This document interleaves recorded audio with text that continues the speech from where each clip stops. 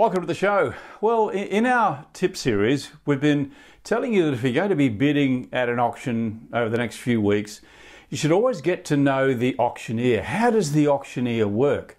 You can find that out by firstly asking who will be the auctioneer on the property you're interested in, then make sure you shop them. Go and have a look. Kate Bakos joins me to talk about a few of the things that you should be looking out for. Hi Kate, how are you? G'day Kevin, I'm well, thanks. It's great to be back. Yeah, nice to be back too with you. And Kate Bakos, of course, is a buyer's agent. And as a buyer's agent, Kate, I guess this is one of the things that you've got in your toolbox. You understand how auctioneers work. But for someone who probably only ever buys a property once or twice in their life, what do you recommend they should be looking out for? Well, the first thing that they need to look out for is making sure the auctioneer recognises they're likely to bid. Because if they're a bit timid or if there's a big crowd, saying hello to the auctioneer is a really clever thing to do. And they'll most likely say, are you going to bid today, or will you put up your hand? If you make it abundantly clear that you're wanting to be in the runnings, they will look out for you. So that's the first thing. But more importantly, auctioneers all have very different styles and they have very different paces. And we've all heard it before, when the property is knocked down and the gavel hits the contract, no late bids can be accepted. And the auctioneers absolutely mean that, because they're fined if they do accept late bids. So if you've got an auctioneer that doesn't draw it out and do the first call, second call, third, final call, are you all done? If you've got someone that says going once, going twice, sold, you could miss out. If you're planning on leaving your bidding to come in a little bit later, that can be a terrible mistake if you're not familiar with the way that auctioneer likes to call an auction. Just on that point, they get very robust auctioneers as they get closer to the reserve, don't they? How do you determine, where they are in that cycle? If you know them well enough, do they give you any hints at all, Kate? They absolutely do. And auctioneers have varying terms for expressing that a property is on the market. Some might just say, ladies and gentlemen, just letting you all know we are officially on the market. I won't be going inside. The property will be sold. And that's about as blatant as they get. Others will say we're selling. Others might say we've hit reserve. Or they might just give a tip and say, this is it, we're playing for keeps, or I'm not going back inside. They're the little cues that suggest we are on the market and there isn't going to be a half-time show. And a lot of buyers make the mistake of thinking that every auction has that half-time break, where the auctioneer says, give us a moment, ladies and gentlemen, I'm going to go inside and consult with my vendor, I'll be back. It doesn't always happen, particularly if you've hit reserve. They'll just keep it running. So you do have to keep an ear out and listen to those terms. And if you're in doubt, you can say, are we on the market?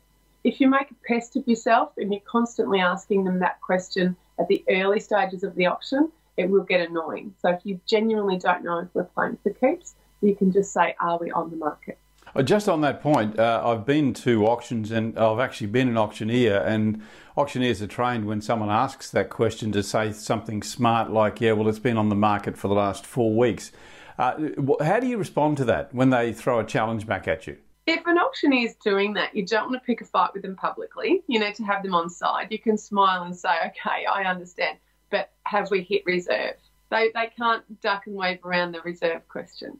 Yeah, because I think what we're unearthing here, Kate, and I know you've got a lot of skill in this area, is so do the auctioneers, but they make a very strong inference of sale, don't they? To try and get that bidder to make that bid, even if it's over the reserve. They don't have to announce that they've actually reached the reserve. No, they don't. Their job is to elicit bidding and to get a great outcome for the vendor, and we should always remember that. But the other thing that we have to remember is the auctioneer is there to do a job. They're not picking on us. They really want to see us buy the property. They want to see it sell under the hammer. So picking a fight with the auctioneer, or trying to belittle them, or tampering with the auction, they're things that won't work in your favour, because the auctioneer does hold the power. And I know I've said it before on your show, they have the right to refuse a bid, to say to a bidder, I'm not taking your bids. So playing ball with them is really important. And they've got a job to do. They're standing in front of potentially 100 or 200 people. And it's a theatrical experience for a lot. But for the auctioneer, it's serious business. So bearing in mind that they've got a tough job to do. They're counting bids, they're remembering all of the attributes of the house, they're recalling what the reserve is, or they're potentially dealing with a vendor inside who's very stressed and might not yet have put the property on the market, or might have a moving target with their reserve. So there's a lot that the auctioneer has to deal with in a very short space of time. It's one of the most intensive jobs going.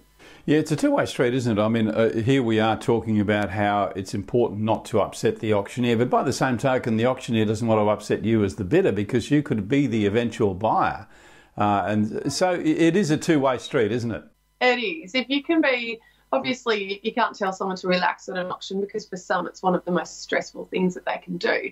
But if you can try and play ball with the auctioneer, have a bit of fun with their jokes, keep a smile on your face, they don't mind, some self-deprecating jokes themselves in a lot of cases. Auctioneers are usually, really big personalities, and they're used to being theatrical, and they're not shy.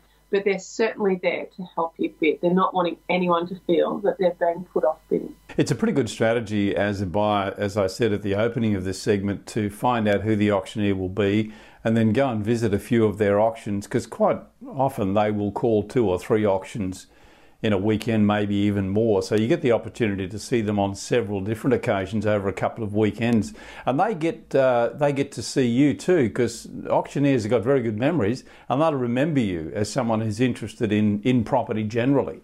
Absolutely. If anyone's got facial recognition software in their brain, it's an auctioneer. They're very, very talented at all of those things, and seeing what their style is like, seeing how they start their pre-auction spiel, and really paying attention to their timing, the words that they use, how they talk with the agents that are running the campaign.